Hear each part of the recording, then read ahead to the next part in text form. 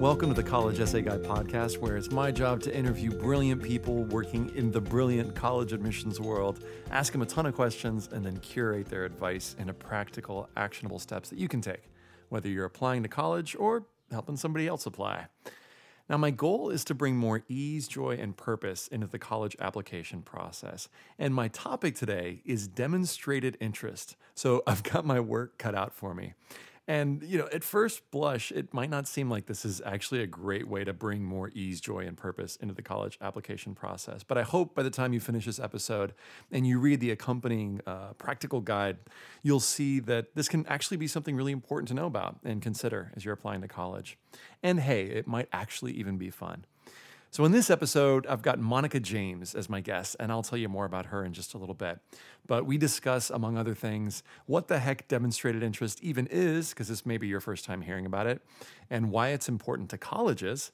We'll talk about what yield is and why there's a multi-million-dollar industry of people called enrollment consultants who use sophisticated predictive analytics to foresee which students will actually attend a particular school and why that matters. We'll talk about how to find out which colleges track demonstrated interest, because that might be of interest to you. We'll talk about if you discover that there's a school that you're really interested in, how do you go about demonstrating interest? What are some practical ways that you can do that? And is it possible to go overboard and demonstrate too much interest? And finally, we'll even get into should you or shouldn't you like a college's Facebook page? All this and more on today's episode. Here we go.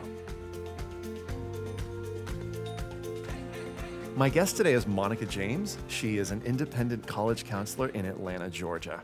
She graduated from Vanderbilt, where she studied econ, then picked a career in corporate banking, where she spent 12 years happily providing capital to businesses while learning a lot about a variety of intriguing industries. She later got recruited by a company who coaches executives in public speaking, in speech writing, and interview skills. And she got intrigued by the need for professional guidance in college interviewing and essay writing with high school students, plus job interview coaching for college students. So she started a consulting practice called The Competitive Edge. Monica, welcome to the podcast. Thanks so much for having me. So, Monica, what got you thinking about demonstrated interest in the first place? I guess I started thinking about it kind of in concert with college interviews because interviews are my background. And I started thinking about the fact that interviews are really conversations, and that conversations build relationships. Right. So I was kind of glad when I first started to decipher the fact that colleges really wanted to hear from students, because it was going to help humanize the students and help make them more than just grades and test scores. And I can give you a good example of how I saw that play out this year. Great. I had a young lady who was really interested in a DC university, and she visited, came back, met with me, and said, "Mrs. James, I just love this school." And she prattled on about all the reasons that she loved this school. And I said to her, "You know what? You really need to write an email to the rep and tell her how much you enjoyed it and tell her all the reasons why in the same way you just told it to me." And she got a really lovely email back from her rep about 48 hours later that she sent to me to show me. And the rep said, "I really just loved everything you said, and you should actually save everything you said because you're going to have to write a why this school essay and use some of what you said in that essay." And long story short, this young lady not only was accepted to that university, but got a tremendous merit scholarship there and will be attending there. And I believe a lot of that happened because she had built a truly authentic relationship with that rep. Awesome. So I love what you're saying. Two things that I love about what you're saying. One is this notion of an authentic relationship. And I'll say more about that in a second. And two, this notion of humanizing, I think is so important because it goes both ways, right? That on the one hand, this is a way for students to be more than just numbers on a page, but also it's a way for students to remember that behind the desk, that these colleges are actually made up of people. And this thing that we're going to talk about today, demonstrated interest, is a way of connecting with those very people, right? The second thing is, as just a side note to the listener, is that I want students to know that as we're talking on this podcast, we're probably going to get into some stuff that's going to sound kind of like strategic and like, things that you need to do, like action items. But if you just remind yourself to come back to this core point, that this is an authentic relationship, it's going to help ground you. It's going to kind of be your lighthouse. Okay. So as we get into the podcast, just remember this is about building an authentic relationships. I just wanted to underscore that. So next question, before we even get into how to do it, tell me, Monica, what is demonstrated interest in the first place? Right. So if I were to give it a definition, I guess I would say it's the many different ways in which a student shows a college that he or she is truly interested in attending that college. And yeah, there's a checklist for it, and nothing says that a student has to do everything on the checklist. Just like we were saying about authenticity, they should do the things that feel authentic to them. Right. But colleges are going to use that to predict how many kids will actually say yes to their offers of admission. And actually, some studies have shown that up to half of all colleges consider demonstrated interest pretty important in the overall process. And I've also heard some numbers that suggest that if students do it well, it can actually be like a little bump. In other words, it can be 100-point increase in the GPA. I'm sorry, in the SAT, and something like a quarter of an extra point in GPA.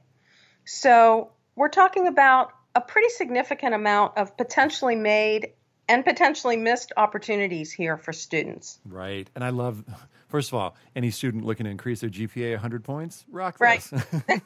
Right. So why is this? Like, why is demonstrated interest so important to colleges? Well, for better or worse, colleges have to run somewhat like businesses. Mm-hmm. And granted, they're nonprofit businesses, but they still have to manage the bottom line. So if you're the dean of admissions of a mid-sized university and you have, say, 1,500 freshman beds to fill in dormitories across the campus, you pretty much need to fill those 1,500 beds, because if you've only filled 1,450 of them, you're losing quite a bit of money. So it takes a pretty complicated calculus to figure out, of all those fat envelopes you're about to send, how many are actually going to matriculate? So which would be easier to glean interest from? The student who's never been, who's never written, they actually call those stealth applicants. Versus the student who's visited the campus, who's written to you as the rep, who's been to the website a couple times. That can be pretty indicative that they're going to come. Right. Stealth in the sense that, like, they're not even showing up on the radar, right? Exactly. They have no information on who the student is or how interested the student might be in the campus. Gotcha. I have a friend who works for a hotel in Los Angeles, and her job is to make sure that they fill as many rooms as possible. And so part of what her job is to like set the price. And obviously colleges don't do this, but to figure out what's everybody else charging and like what price can I set that's going to get basically yield the highest amount for each room. And I've never thought of college admissions like that before, but I thought, oh, wow. Yeah, it really is true. There are beds to fill and desks to fill. Right. Right. So in this last thing you said is kind of interesting, in terms of how the admissions landscape has changed. What do you feel like shifted and made or has made demonstrated interest more important? I think it boils down to three things as I really tried to narrow it down. But one of the big things is technology. So let me explain what I mean by that. In 1998, the Common App launched its first online version. And I'm sure that your listeners know that the Common App allows students to apply to a lot of colleges by completing only one application. Sort of as an aside, I often say there's little common about the Common Application because most colleges still require students to write 2 or 3 school-specific essays.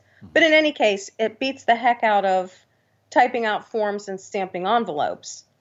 So when you think about the fact that more than 20 million students apply to colleges each year, and more than 25% of those submit 7 or more applications, and sometimes I hear some really outrageous numbers of students applying to 40 schools. By the way, I typically recommend 3 targets, 3 reaches, and 3 safeties. Mm-hmm. But in any case, you can imagine that some very popular universities are getting flooded with applicants Mm-hmm. and really don't have any idea who will actually come if invited to come. Mm-hmm.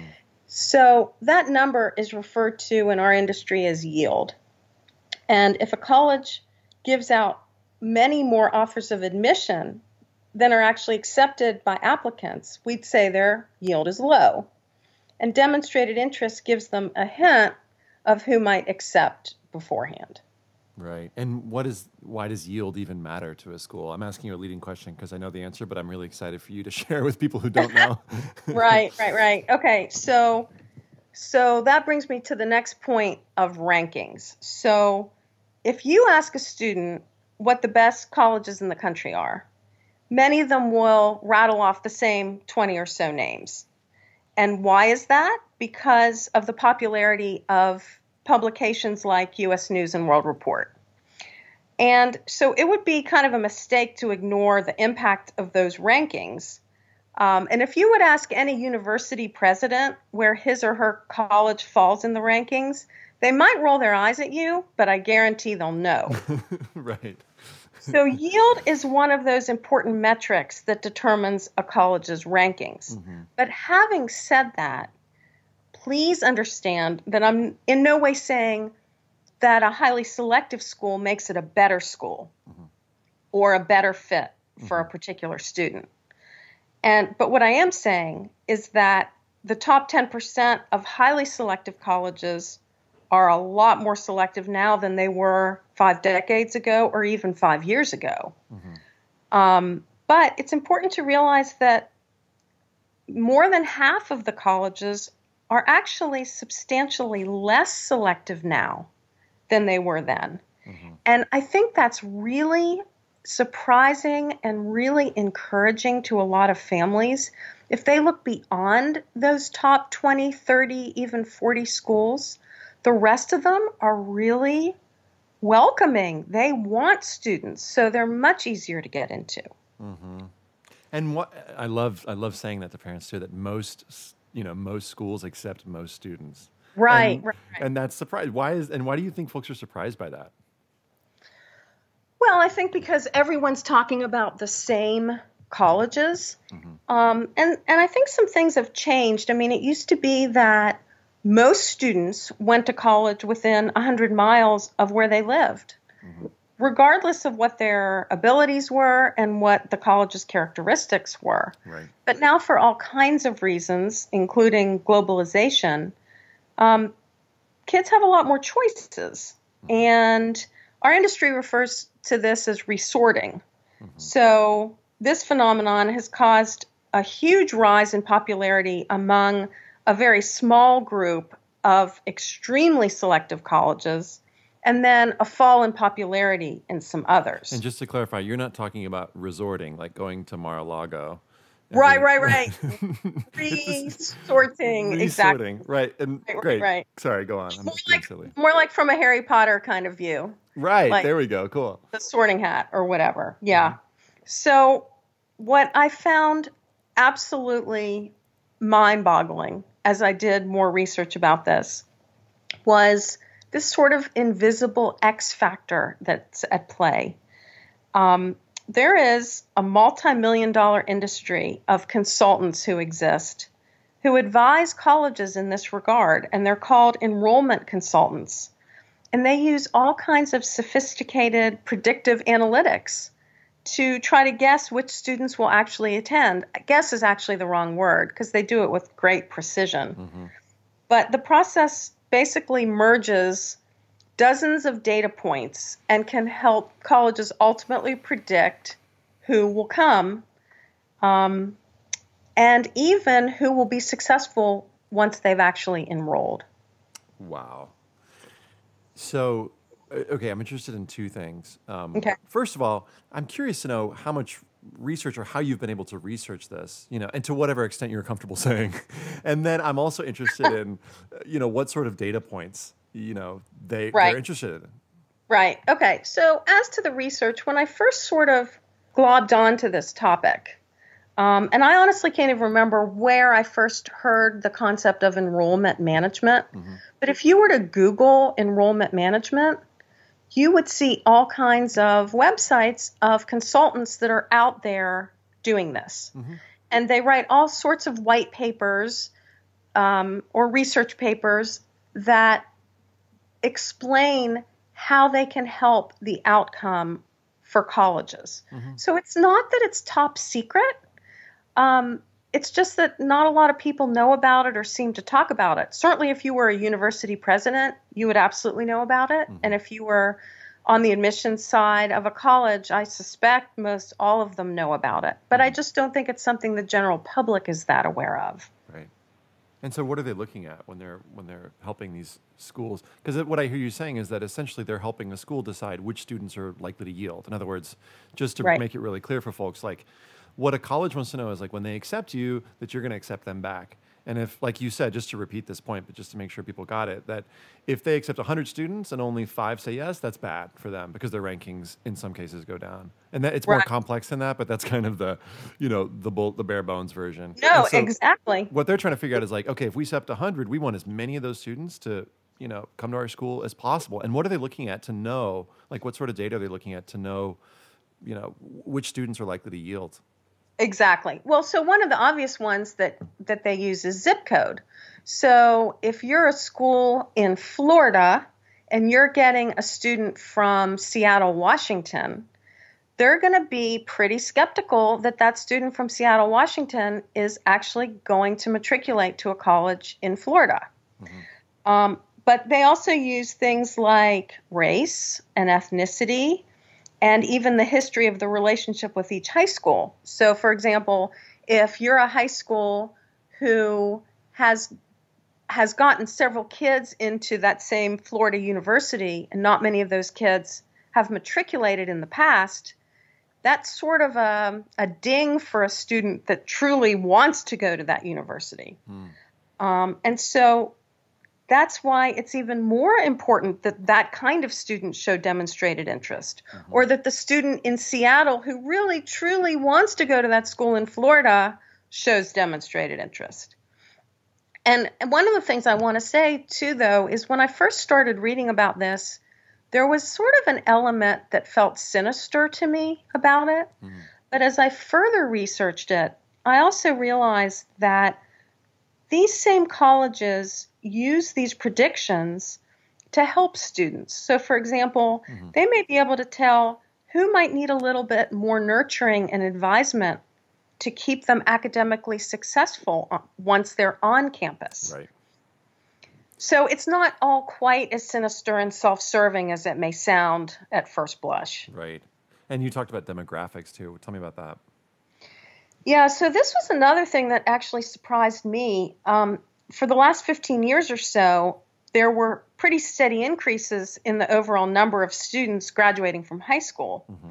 But now that the children of the baby boomers have mostly graduated from college, the U.S. is headed into a period of stagnation. So because of the technology I mentioned before, like the Common App, while there are huge numbers of applications, there are not as many applicants. There are not as many people to sleep in those beds as there were. So, in other words, while the numbers of applications are way up, the actual number of warm bodies to fill beds has gone down. So again, it makes it even more necessary for colleges to know who's actually going to attend. Right. They may need to send more fat envelopes, but they can't send too many either. Right. Which now, to tie back to demonstrated interest, it seems that knowing who's likely to show up for your party if you invite a bunch of people, is going to be useful to know, right? Right, exactly. So talk to me about, in terms of, the different schools, is there a way of knowing, like, who cares about demonstrated interest and who doesn't? Is it different for schools? And again, I'm asking a leading question because I have some sense of this, but you'll be able to fill us in on the details. Like, sure. Who cares? How much do they care? And what do they care about? Okay. So I would say in general, the more selective the school is, the less they care about demonstrated interest. Mm-hmm. So I remember taking my daughter a few years ago to visit an Ivy League school. And she courageously went up to the front desk and asked if there was somewhere she should sign in. And the woman barely looked up from her keyboard and said, "Honey, we have so many applicants and so many people touring this school. You don't need to sign in." And with that, we knew that particular college did not track demonstrated interest. Right. And then there are even some schools who used to track demonstrated interests that have decided not to. So, for example, Emory says pretty clearly in one of their admissions blogs that they consider the students' investment in the application process to be more important than demonstrated interest. So, in other words, taking the time to write thoughtful essays, getting teacher recommendations, filling out applications, all of that, to them is demonstrated interest enough. But at the same time, there's still many prestigious colleges and universities that plainly state on their website that they do track demonstrated interest. So some of the ones that come to mind are Carnegie Mellon, Boston University, and GW. And I know they still track demonstrated interest quite eagerly. Right. And so I want to ask the question that students and parents are listening going like, okay, but what about X school? What about the school that I'm interested in? Is there any way that folks can is there like a website that's like the demonstrated interest website, or how do students find out which schools track what? Well, this is really cool. There are two intriguing ways to find this out, and neither of them are hard. The first is to simply Google the college's name, followed by the term demonstrated interest. And typically that'll send you to their admissions blog or some page on their website, which will either pretty much say pretty clearly that they track demonstrated interest or that they absolutely don't track demonstrated interest. Mm-hmm. And then another great way is to Google the term common data set, followed by the name of the college. And I'll put this in the show notes so that you guys can find it. So if you're like, wait, what did she say? If you look at the show notes later, you can just click on the link. Right. So the common data set is a table that colleges and universities publish, and it's not a secret, and they describe the key elements of what they're looking for. So if a college tracks demonstrated interest, there'll be a little check mark under the column important next to the term level of applicants' interest. Great. And just to give folks a sense of what that looks like, essentially they ask all these schools, hey, what's important to you and what's not? And it's like essay, GPA, test scores, just basically anything that you think they might find important. And one of the things they ask is demonstrated interest. Exactly. So that's one of the Right. Okay. So Monica, how do students, let's get into the practical, how can students demonstrate interest? Okay. So there are lots and lots of ways, and let's sort of go in order of the way that this whole process typically evolves. So let's start with the fall. Many students start to mysteriously receive lots and lots of emails from colleges in December of sophomore year. Mm-hmm. And that happens as a result of the information that they have given the College Board when they take the PSAT in October. So colleges buy this information from the College Board and then use it to initiate their marketing efforts. So one way to start showing demonstrated interest is simply for these students to open the emails from the colleges that look interesting.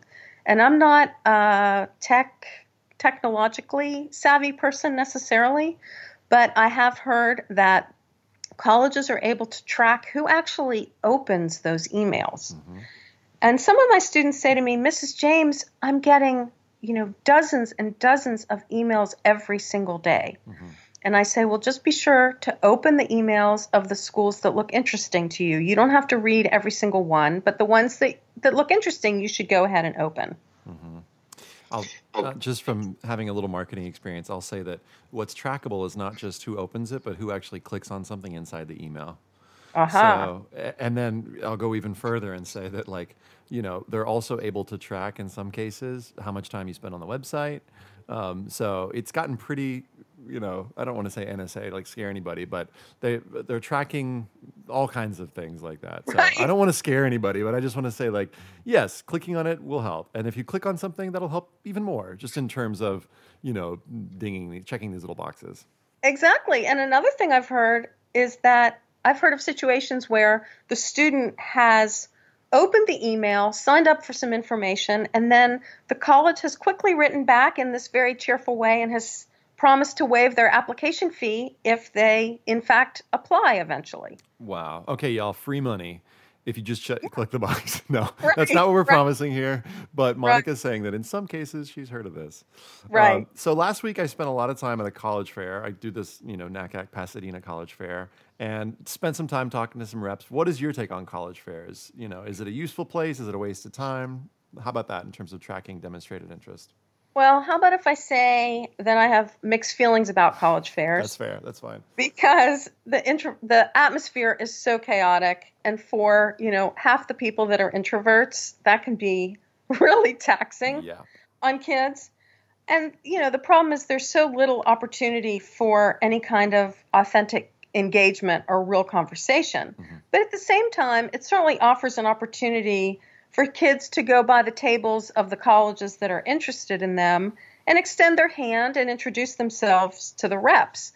And you'll hear reps, I'm sure reps have told you this. I mean, it's a little bit uneasy making for them as well, particularly the ones that aren't necessarily that popular colleges. Sometimes those people just stand there looking kind of lonely. Yeah. So when a student goes by and extends his hand and smiles and asks a specific question, that can be really impressive to a rep. Mm-hmm. And then the student that goes one step further and writes a note expressing thanks for the admissions rep's time to answer their question, that's really helpful. Yeah. Let me give a quick anecdote. I spent some time, and I basically went up to, because I get overwhelmed with these things too. Okay. Yeah. So first of all, and so I wrote this little blog post that, I'll link to in the show notes on how to make the most of a college fair and not get completely overwhelmed.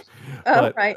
But I went up to like 5 different reps. And so part of the advice I give is like pick 5 schools that you're really interested in talking to. But I went up to reps that were just standing there by themselves. And I went up and I said, hey, my name's Ethan. I work with students on applying to college.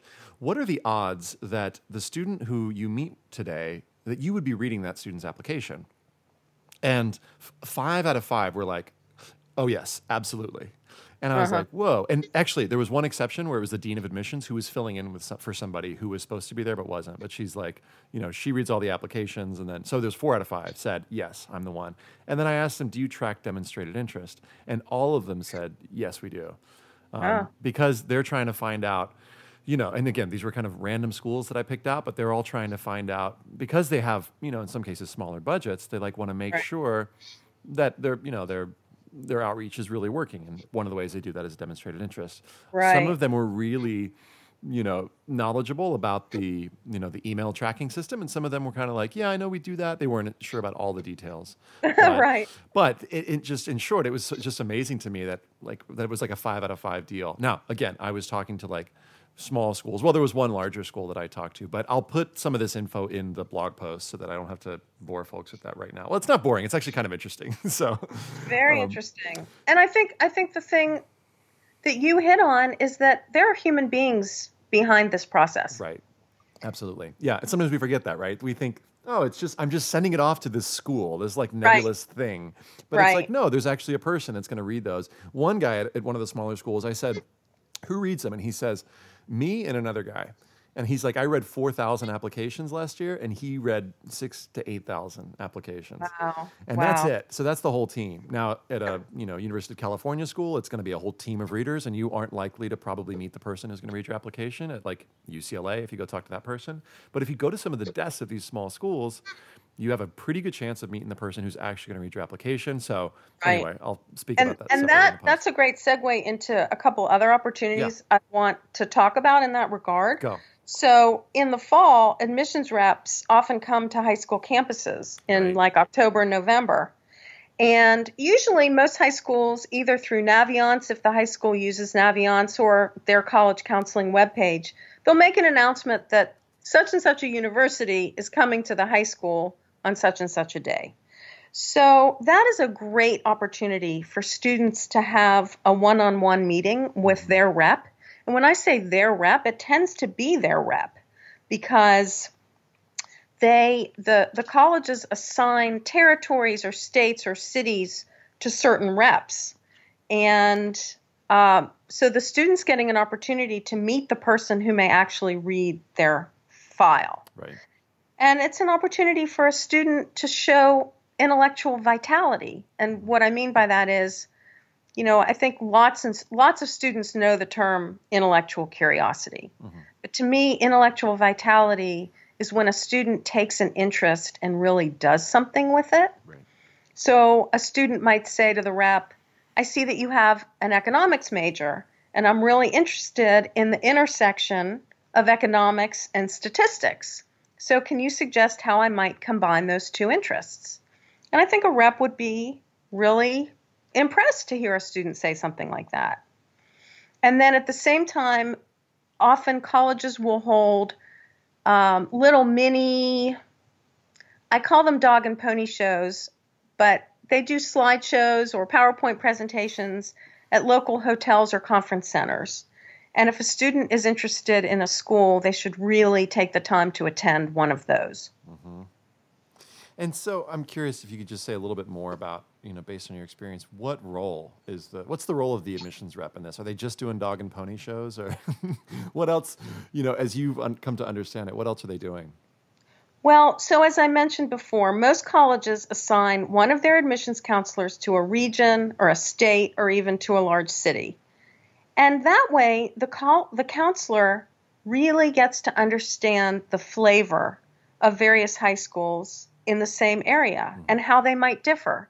So they might realize that a GPA of a 95 from one high school is a very different thing than a GPA of a 95 from another high school. Mm-hmm. Or it helps the rep understand why a certain applicant may have 3 APs and another applicant has 13 APs. Mm-hmm. And that's not necessarily the student's fault or the student's failure to take a rigorous enough curriculum, but it has to do with how many APs does that high school allow the students to take, or how many does the high school offer. Right. So in that case, the counselor really gets to understand sort of the timbre of the high school. Right.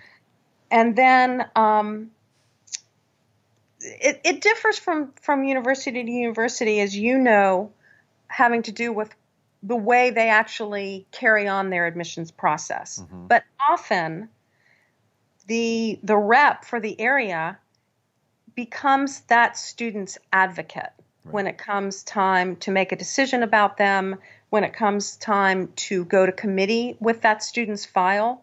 They may only have 4 or 5 minutes per student to show the file to the committee, but if that student has taken the time to really build a relationship with that rep, then that rep is more likely to want to advocate for them. This is ridiculously important. Yeah, sorry to cut you off, but it's like... Yeah, that's really where demonstrated interest comes in. Absolutely. So just going off of, if you listen to last week's, this is me speaking to the listener, if you listen to last week's podcast, the one with Park Muth, you'll hear him talk about what it's like behind the scenes when he was going to committee at the University of Virginia and trying to advocate for a student. Imagine how much more well prepared he would be if the student not only had a great essay, but he'd actually met that student. So in some cases in these committees, the counselor or the admissions counselor will be asked to sort of say why they think this student is a good fit or not a good fit. And if they know you, if they've met you, it's just that much, easier to do it.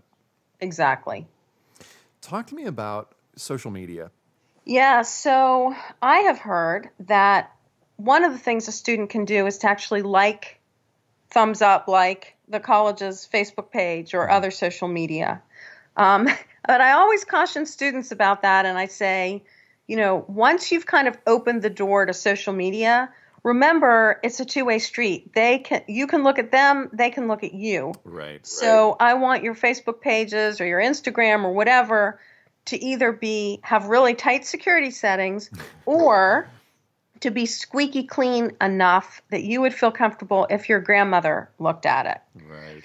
And then I've also heard of this very new thing, sort of an online chat opportunity. So colleges set up the ability, if a student is on the website, they might engage them in a conversation. And it's a really good idea if the student writes back and says, oh, hi, again, remembering there's a human being behind that little chat box. Right. Right. So they can also, tell about themselves there, because the colleges are certainly trying to market to students and to find students, quote unquote, where they are. Yeah. And online is certainly where 17-year-olds are. Right. Give me some others. What about like the college visit? I'm guessing that's a good one. Yeah, the college visit is super important. And I think the dilemma for a lot of families, understandably, is that visiting colleges can be very expensive.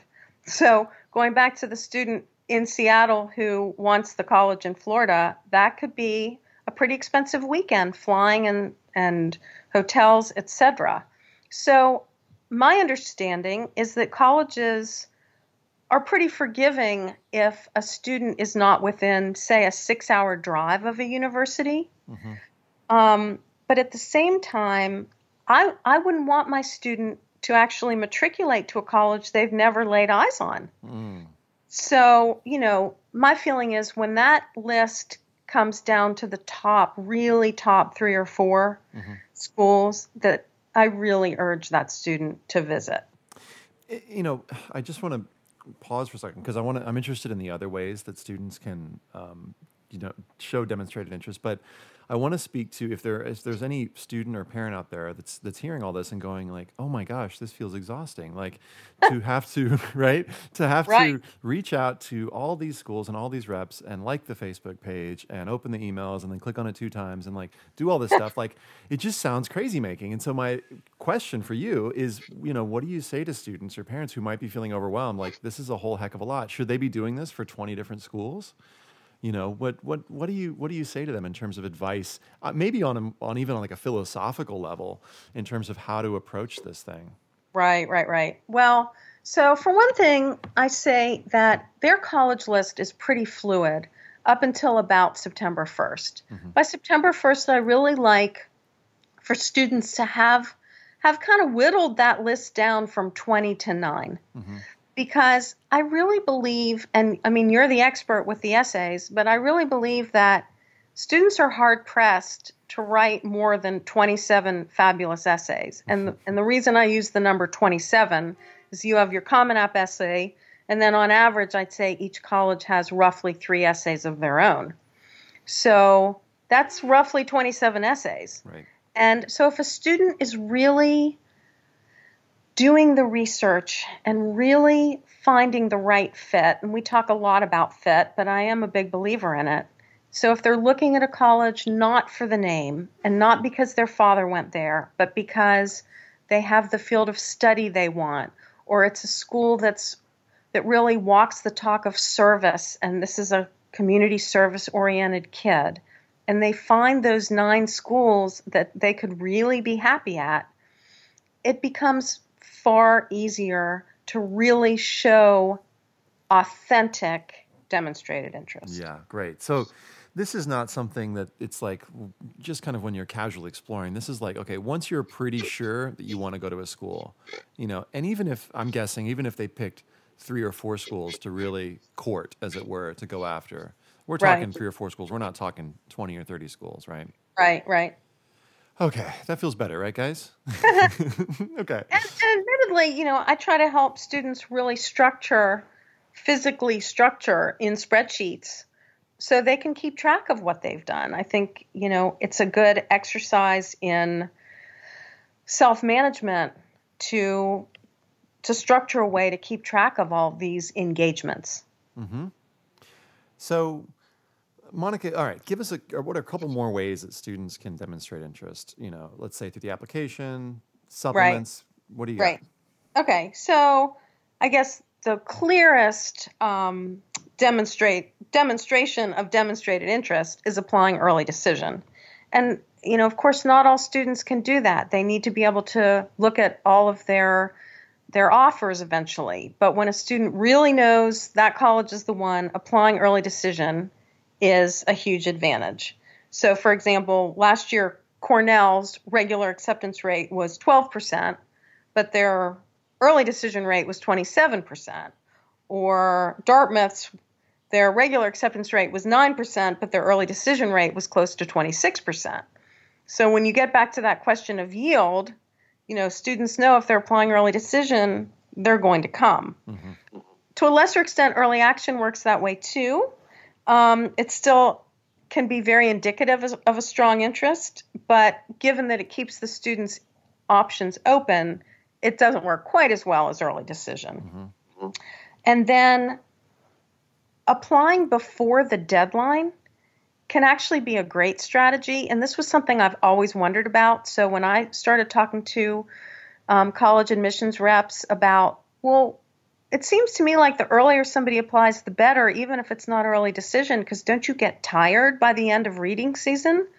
And they say, absolutely. And therefore, the first oboist that I read, the oboe playing essay, I'm more inclined to accept than the seventh oboist that I read the oboe essay, assuming that the oboist. That's great. Yeah, assuming that the orchestra needs an oboist, which they often do. And then, as you know, the supplemental essay can be a really fabulous way to show demonstrated interest. Mm-hmm. So a lot of times that the question for the supplemental essay is, why this college? And I love helping students with this one because ultimately they always want to write because the campus is so pretty and the reputation is so good and my grandfather went here and I was raised wearing red and black or gold and white or whatever the colors are. And I say, wait, no, that's what everyone's writing. We want to write something different.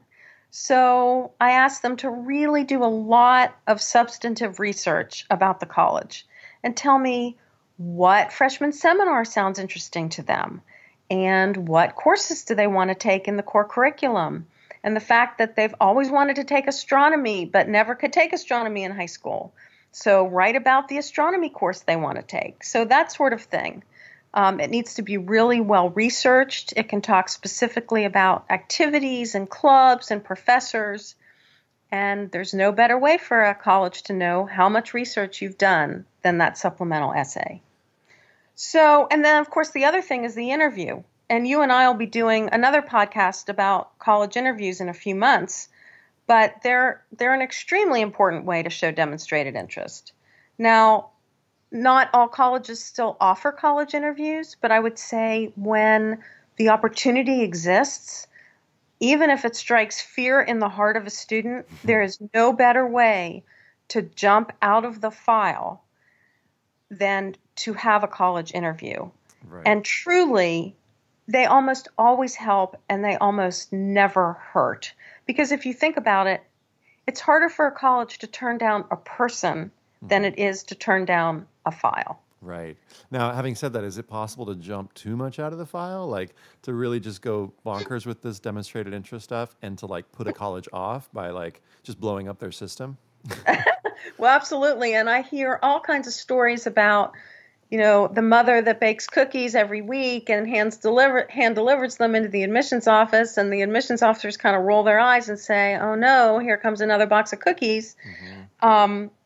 So give us some dose. What's some examples of going too far, maybe? Right. So you don't want to call once a week, and you don't want to send items the college hasn't requested, even to the extent of recommendation letters. The college will tell you very specifically, we want 2 teacher recommendation letters. Don't send 4 or 5.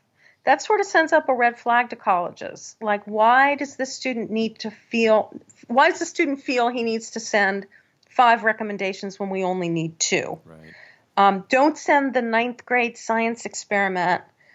The student can certainly write about their interest in science in the essay, but the student shouldn't send the diorama of the volcano that erupted. Not like complete with pictures and YouTube video. Exactly, yes. And there are truly all kinds of stories like that. Okay, Monica, this is amazing stuff. Thank you so much. And it's time for Show and Tell, which is the segment where I, ask folks to bring something that they feel will be practical or useful, either in the college admissions process or in life. So, Monica, what have you brought for Show and Tell today? Okay. Well, we discussed this a little bit, but when I discovered this resource known as the Common Data Set, I was blown away by it. Yeah. So the Common Data Set is information that is gathered and submitted by each college, and it's given to a consortium of publishers like Peterson's and the rest of the educational community. And it's presented in this 20 or 30 page table, and it is just chock full of useful information. And it tends to sort of lift the veil, so to speak, on what colleges care about seeing from students and all kinds of statistics. So not only does it show demonstrated interest, but it'll show whether the college cares about community service. So at Georgetown, for example, that's a school who really walks the talk of service. Mm-hmm. And they show through their common data set that volunteer work is very important to them. Mm-hmm. It can also show details like what percentage of freshmen were in the top 10% of their class. It can show activities at the college, like whether they have a jazz band or Model UN, and even how many freshmen applied for financial aid. So it is just a treasure trove of information. Totally. That's a great one. Mine is going to be, as I tend to do, something practical related to demonstrated interest. So I'm going to try and take all this awesome information that Monica has given us and try to synthesize it and give a really clear and practical, step by step, here's what to do and what not to do. And Monica, would you be down to co-write this thing with me? I mean, you've already done most of the work already, but... Of course, I'd be happy to. Great. So you'll find that in the show notes. Monica, so why do you do what you do? I do what I do because this compiles what I feel are all of my strengths. Being in relationship with people, helping them do the best writing they can, helping them present the best versions of themselves that they can. I just get a real kick out of tapping into people's sort of highest potential and the life of the mind, so to speak, or the life of their mind. Monica, what would you like to leave us with? What do you got? Well, I guess I would say that the thing that troubles me the most about all this, as we've talked a little bit about, is that it can sometimes feel forced. And I really want students to go through the college admissions process authentically, because I truly believe colleges feel the authenticity. So I think the bottom line about demonstrating interest is showing how you'll make the promises of the potential in your application package come to life on campus with intentionality, initiative, and enthusiasm. Thank you, Monica. I really appreciate your time and just your work with students. Thanks so much for having me. It's been a lot of fun. Awesome. And we'll talk about interviews in a few months. Okay, great. I look forward to it. Thanks again. All right, friends, that's it. Thanks so much for listening. Be sure to check out the show notes page where you'll get access to the practical blog post that goes along with this. It'll kind of break all this down into a series of step-by-step, steps you can take. Step-by-step steps. That's exactly what I wanted to say. I'm not even going to edit that. Finally, are you on my email list yet? If not, go to the homepage, collegeessayguy.com, scroll down, and you'll see a place where you can sign up. And I'm sending, basically, I usually try to email folks about once a month. Sometimes it's twice a month with like free advice and free tips and just sort of the best of the resources that I'm finding and creating. So check it out. Thanks much. Have an awesome day.